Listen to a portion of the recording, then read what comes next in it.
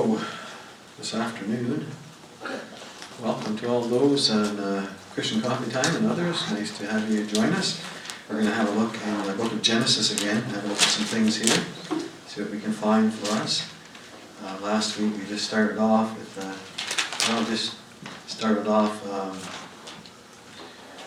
refuting some things, not really refuting, just making some mention of some things that were contrary to the Word of God. But we see in the first verse, in the beginning God created the heaven and the earth, requires faith. And just as we mentioned, I think we mentioned anyways, theory of evolution is just a theory, where this is a fact written down, it's the Word of God. And the other is in a religion as well, because it takes faith to believe those things. But we're going to look at it from the standpoint of the believer here, the Genesis account of creation and such. We're going to work our way up to the flood and have a look at some of the amazing things that God did there. First of all, let's have a word of prayer, please. Father, we just thank you now, Lord, for this time for us to study your word. We thank you for the book of Genesis, and help us with this today, Lord. Help me bring these things forth that are here for us. And so, Lord, we just thank you. We ask that you be honored and glorified, Father, in Jesus Christ and the Holy Spirit. And now, Lord, help us to heed thy word, and we thank you now, and thank you in Jesus Christ's name. Amen.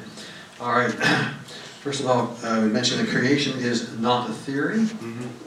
The proofs of it are all around us, and so on and so forth. We talked about some of that last week. And like I said, in the beginning, God created the heaven and the earth. That requires faith, and evolution is a theory, a political, religious belief system. But we look at the book of Genesis, we have every principle that's taught in the Bible has its beginnings in Genesis. So what we call the first mention principle, not just Genesis, but if God mentions a particular thing anywhere in the Bible, you see that particular thing will be carried on through, wouldn't it? And it won't deviate, won't change. Why? Because God doesn't change and His Word doesn't change, but He builds upon it, builds upon it. Last week we ended, actually it wasn't on the tape of last week, it was just a note that I added in there after the machine was shut off, and we'll just touch on it right now. If you look in the book of Genesis, all but one verse, I believe, in the first chapter have at the beginning of all but two verses. The first one doesn't have it, and the one down near the end doesn't have it. But most of these verses have the word "and" to begin the word, to begin the verse, rather. Okay? And we looked at the gap theory, and some said there's a big gap between. Well, here's something to consider, or something to think about. The word "and" in the beginning of the verses, the word "and" is the Hebrew conjunction "and" shows a sequential action joining all verses in chapter 1. There's no gap, because that little word "and" right there in the second verse. You can go check it, look at it yourself, look it up. The Hebrew conjunction "and" shows a sequential action joining all the verses together in one action. Okay? Very interesting stuff. Okay? It's something to think about, and that's there's no gap there. It tightly links all of these together in time. Okay? We're going to look this afternoon at some principles. Not only do we have the physical creation here and such, but we look at not only the interpretation of things, but we need the application of it to our own lives and hearts. We look at some of the spiritual principles as well as we go through, as we look at some of these things. And here we have in Genesis some very amazing principles for us, some things for us to consider, things for us to look at. When we look at the Bible, the Word of God, if we just read through, and it's fascinating that what we have here is God's Word, but oftentimes there's pictures and it means something. For instance, the Lord Jesus says, "I am the door." He wasn't really there's a door there with a window in it, and that's not what he meant, was it? It's a picture to explain something else, okay, something of himself. Okay? We want to look at some principles, some spiritual principles here today. The first one, and I think it's quite amazing, we have what's one of the most important things? Actually, you could say the most important thing, what's the Bible about? So if you look from Genesis right up through Revelation, there's what they call the scarlet thread running all the way through. It's about Jesus Christ, the blood of Christ. Why? For salvation for sinners. Okay? That's why Jesus went to the cross. That's what it's all about. Okay? So that's what we have at the very first. We're going to look at principles in Genesis, and we have 6 of them here, which is interesting in itself because 6 is the number of man, where 5 is the number of grace, 13 is the number of rebellion, 11 falls short of that perfect number, 12 God, and so on and so forth. 6 is the number of man. There's 6 things for mankind here, and for believers particularly. Well, the first one here is for all people. All right? In salvation, from verses 1 to 3, we have the principle of salvation laid out for us. We have 3 particular things taking place and happening here, you'll notice, and we touched on it last week. I guess we did this one, and we'll just pick it up again right there. The Spirit of God must move. The Spirit of God is moving, okay? And we looked at the book of Hebrews, whereby the Spirit of God would move upon the people, and they would be enlightened, they'd be illuminated. See, that He would open our understanding to the truth. And then you see what takes place is you must make a decision, either to go forward with that truth or reject it. Now the book of Hebrews is about these, there's a number of Hebrews that had received the enlightenment. They understood Jesus Christ as the Savior and such, but they said because of one problem or another, and we won't get into it right now, they were going to walk away. They're saying, it's not for me, they're going to go back. The Lord said to them in Hebrews that beware that lest there be any among you having an evil heart of unbelief and departing from the living God. So the Spirit of God opened their understanding, but it requires an answer. It requires a response. Okay? He opens the understanding. We can't understand the Scriptures normally by ourselves and by our old nature and such. Can't understand it. It says that the Bible is spiritually discerned. The Spirit of God must help us understand it. Okay? So here we have the Spirit of God moving upon the face of the waters. But in order for the Spirit of God to move, and then His Word is spoken. He says, let there be light. So you have the Spirit of God moving, you have the Word of God being spoken, and what is the result? Light enters. It's called the principle of salvation. Nobody's saved unless the Spirit of God comes to them and opens their understanding. Nobody is saved unless the Word of God is present. Well, I was out talking to a tree, and no, the Spirit of God must be there, and the Word of God must be spoken. It's not about the hockey game or anything else. It's the Word of God. It's so powerful. It's a seed. It's the Word of God, that power, and brings forth life. So we have the principle of salvation right there. Very simple. Very simple, isn't it? The Spirit of God moves, the Word of God speaks, and the light of God will enter. And that's what happened right there. Okay? We take the principle of salvation.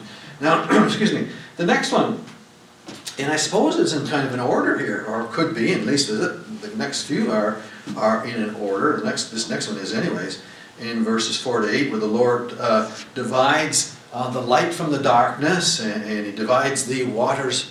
And so there's some below and there's some above. We'll get into that a little later, maybe.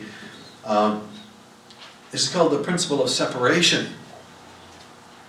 Now that salvation has taken place, separation is necessary. Light divided from darkness, the water separated from below and above. When God's people are light, the Bible tells us that we are light. We are to be separated from the darkness of this world. And any one of these particular principles and such, we could just spend a bit of time, a lot of time on. You could preach a whole message on any one of these particular things. Salvation is something you find that when you get saved, When you get saved, you don't want to do the things that you did before. You don't want to think like you did before. You're going to move away from that. I remember when we got saved, and it was quite amazing. I had quite an extensive record collection. And there was a lot of first albums, stuff worth absolute fortune today. We took some of those things on the covers and such were very demonic looking. Okay, let me just say it that way. Okay, we took those ones like that, went out to the garage, and two of the oldest boys were just little guys, and we took hammers and axes and chopped them into pieces. It was fun. Chopped them all up. Because why? Because we're light. We're not to be associated with that darkness. You have in the book of Acts, is it chapter 17, where they burnt their books and such? It's chapter 19, they burnt their books, because there has to be a separation between light and darkness. And I think it's the book of Ezekiel that talks about to help God's people understand and separate from the things of the Lord from profanity. I forget how the verse goes, but there's a separation there. But you see, that comes right after salvation, eh? The principle of salvation. There you have the principle of separation. And if you have in your heart that you want to, I just want to live the way I did before, I go to church on Sunday, I'll tip my hat to God kind of thing, and you want to just live the way you did and so on and so forth, does that fit in with, no, something's wrong. Something would be wrong there. I'm not saying you're not saved, but I wouldn't want your salvation. That don't sound right. If you don't see sin for what it is, if you don't have a different view of God and Jesus Christ is someone absolutely lovely to you, your Savior, your Lord, your Master, just your best, I was going to say friend, but I don't want to bring that down at all, but you know what I mean? This must be a separation. There must be, it has to be, and will be. When the Spirit of God comes and lives inside of you, a change takes place. And I used to use that illustration all the time, excuse me, about if you were standing on the railway track and a train came along and you met with the train head on, your life would be changed forever, right? When you get saved, you're meeting with something more powerful than a locomotive. It's not Superman. It's Jesus Christ, the Lord God. The Spirit of God comes and lives within us, and He changes your heart, changes everything. Eh? The old is done away. Okay, that's the principle of separation there. Then we go on, verse 9 and down through there a bit for a ways. You have another principle for God's people. The principle of sowing and reaping. You see that, and this also refutes evolution. It says that everything in the earth brings forth after its kind. You know, God said that everything's going to bring forth after its kind. I heard one preacher say, that's how come you know that when your wife's going to have a baby, she's not going to bring forth a 10-pound bass. It's not going to happen because everything brings forth after its kind. People make people, dogs make dogs, monkeys make monkeys, cats make cats. And God says God has decreed to be that way. But you see, the theory of evolution and such is against God, because that's the other side, okay? It's everything that God says, the enemy, the devil, wants to turn it around. I said it, that's what it is. That's what the book says. That's what God says. Amen. So we have the principle of sowing and reaping. Everything in the earth brings forth after its kind. The principle of sowing and reaping is a natural law in the earth. It's a physical law in the body. And it's a spiritual law in your life. Okay, Ephesians 6:8, I think it is. In that if we say we aren't separated or we fall back into something, you're going to reap something from that. Today, every one of us is sowing seeds in our life. Doing things, we're sowing seeds. And we're going to reap either the good or the bad from those things down the road. Okay? Be not mocked. No. How does that verse go? God is not mocked. I forget the first part of it. God is not mocked. Whatsoever ye shall sow, ye shall reap. So we see the principle of sowing and reaping. We see that everything brings forth after its kind. Everything in the earth brings forth after its kind. God had just simply decreed that to be just like that. Wrong page. So as we continue on, and we see in the next principle, from verse 14 to 19, we see the principle of shining. I think these things are in order.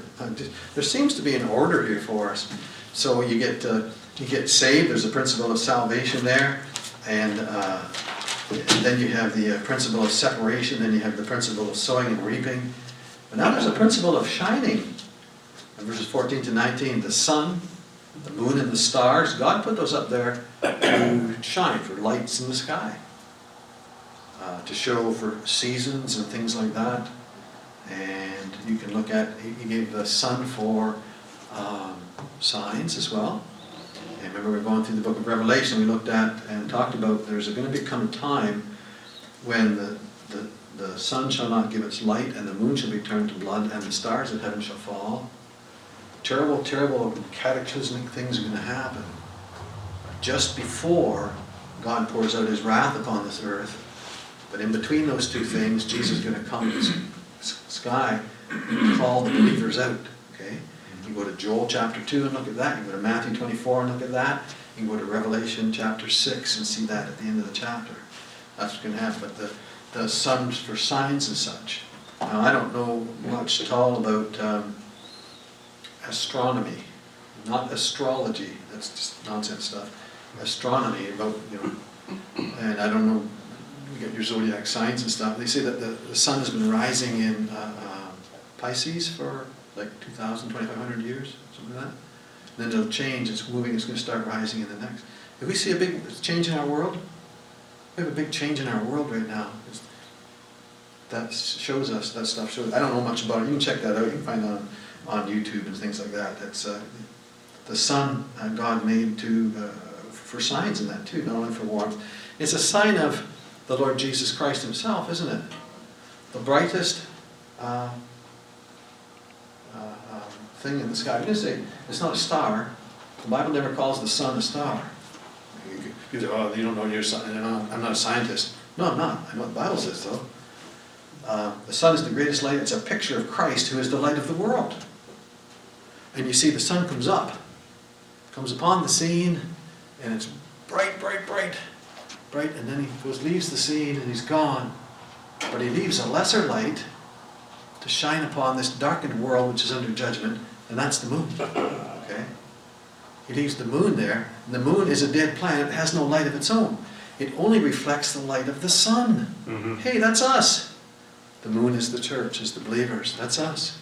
We don't have the light of our own, we reflect the light of Christ. When? Why? Because in this darkened time, when the sun has gone, he's going to come back sometime. But every rising of the sun and going down is showing that he's going to come back. He's going to come back, and that while he's away in this darkened world, the believers are to shine in this darkened old world under judgment. The moon, having no light of itself, reflects the sun's light upon it. A picture of the church. The stars themselves are pictures of individual believers with different positions in what they're doing and such, in their faithful service. Where do you get that from? Daniel chapter 12, verse 3. Check it out. That's what it says. Every believer is to shine in this darkened world. Somewhere, some may have not as big a job or something else as someone else has to do or whatever, but they're there. Everything means something. Everything's there. The principle of shining. Now, so you got salvation, and you got separation, and you got sowing and reaping, and you got shining. What's one of the big things that we are not seeing today? Okay, well, besides praying and reading our Bibles, is one of the things that we tend to leave off. The enemy has convinced us that sitting in the world is more fun or something.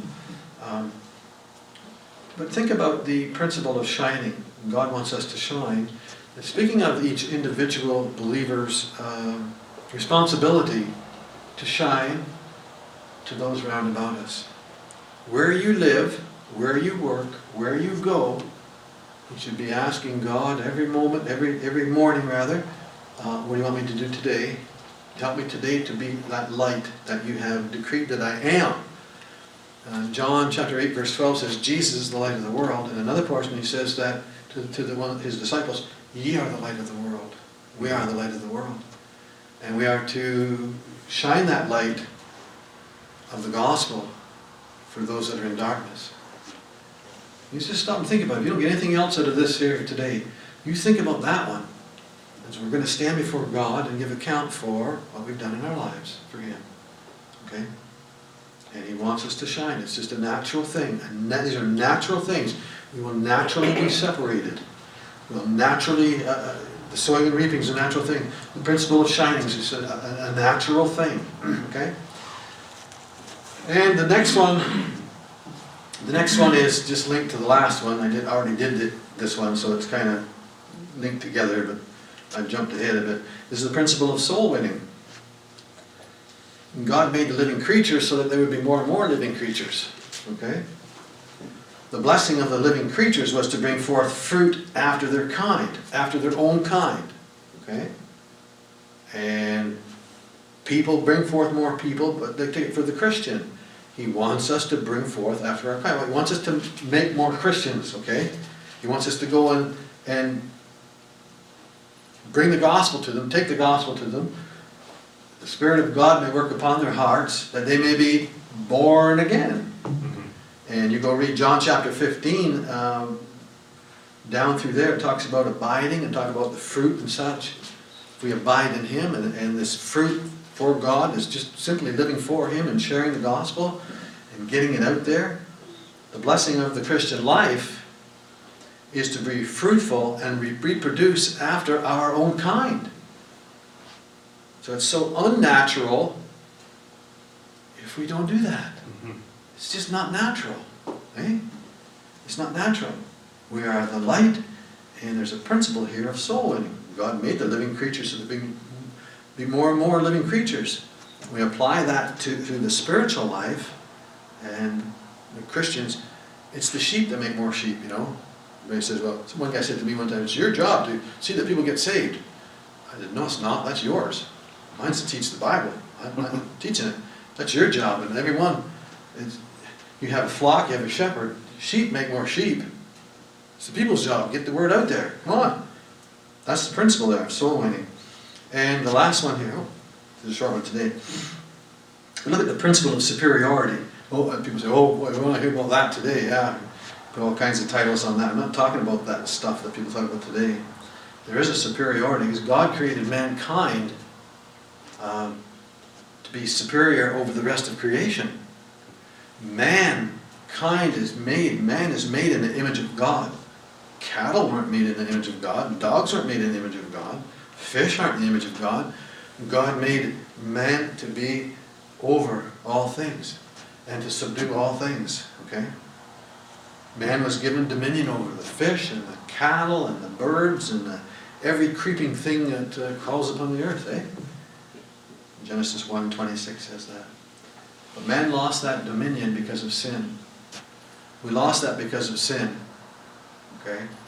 We're not in that particular place like that today. It was at one time, back before the fall, that the animals were not afraid of man. Wouldn't that be something? Hey?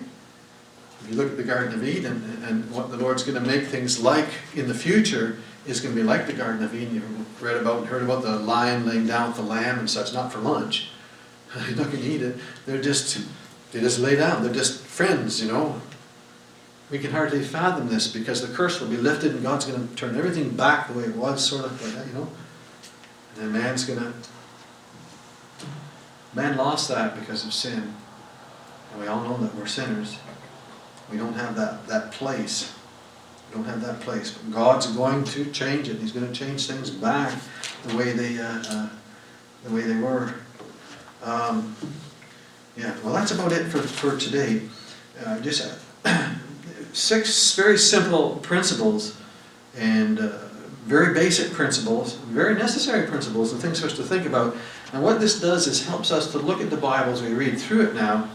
You go and you go through, like, say, for instance, I often use Noah and the Ark to see the pictures, some of the pictures that are very obvious there, okay? And you could, if you weren't looking for these pictures and such, you would just see it, and there's nothing wrong with just reading it. You see it, okay? You see what the interpretation is. This is what happened.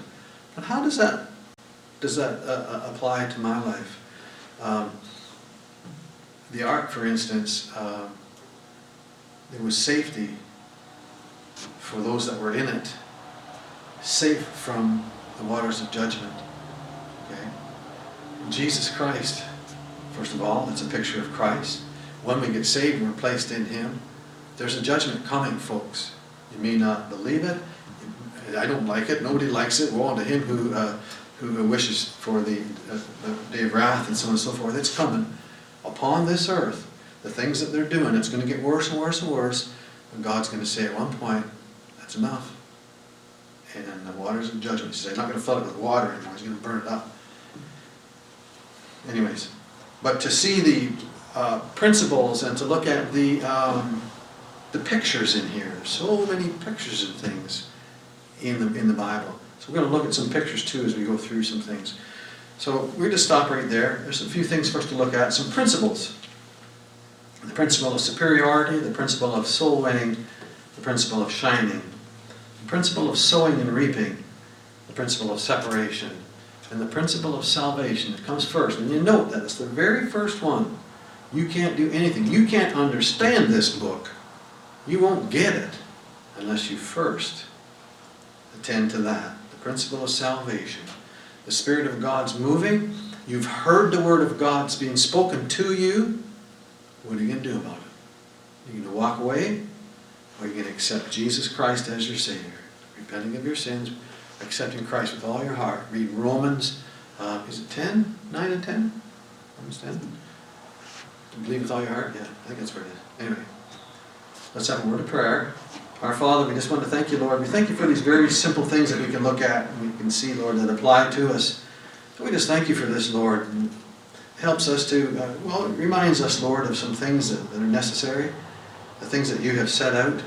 It also shows us, Lord, that this book that you've given, the Bible, is amazing, Lord. It's just absolutely amazing. Man hasn't got the wherewith to put things like that together. And Lord, we know that most people, many people, know that there's something special about the Bible. Even if they don't believe, they know there's something special here because it's your word. It's the Word of God. Thank you that you created all things, Lord. That we have a purpose, that you care for us, that you love us, and that we can know, Lord, that everything brings forth after its kind. And all these things, Lord, because you said so. We just want to thank you now. Thank you for this time. Thank you in Jesus' name. Amen. All right, thanks for having a view there, folks, and we'll see you next time. Thank you very much. Bye now.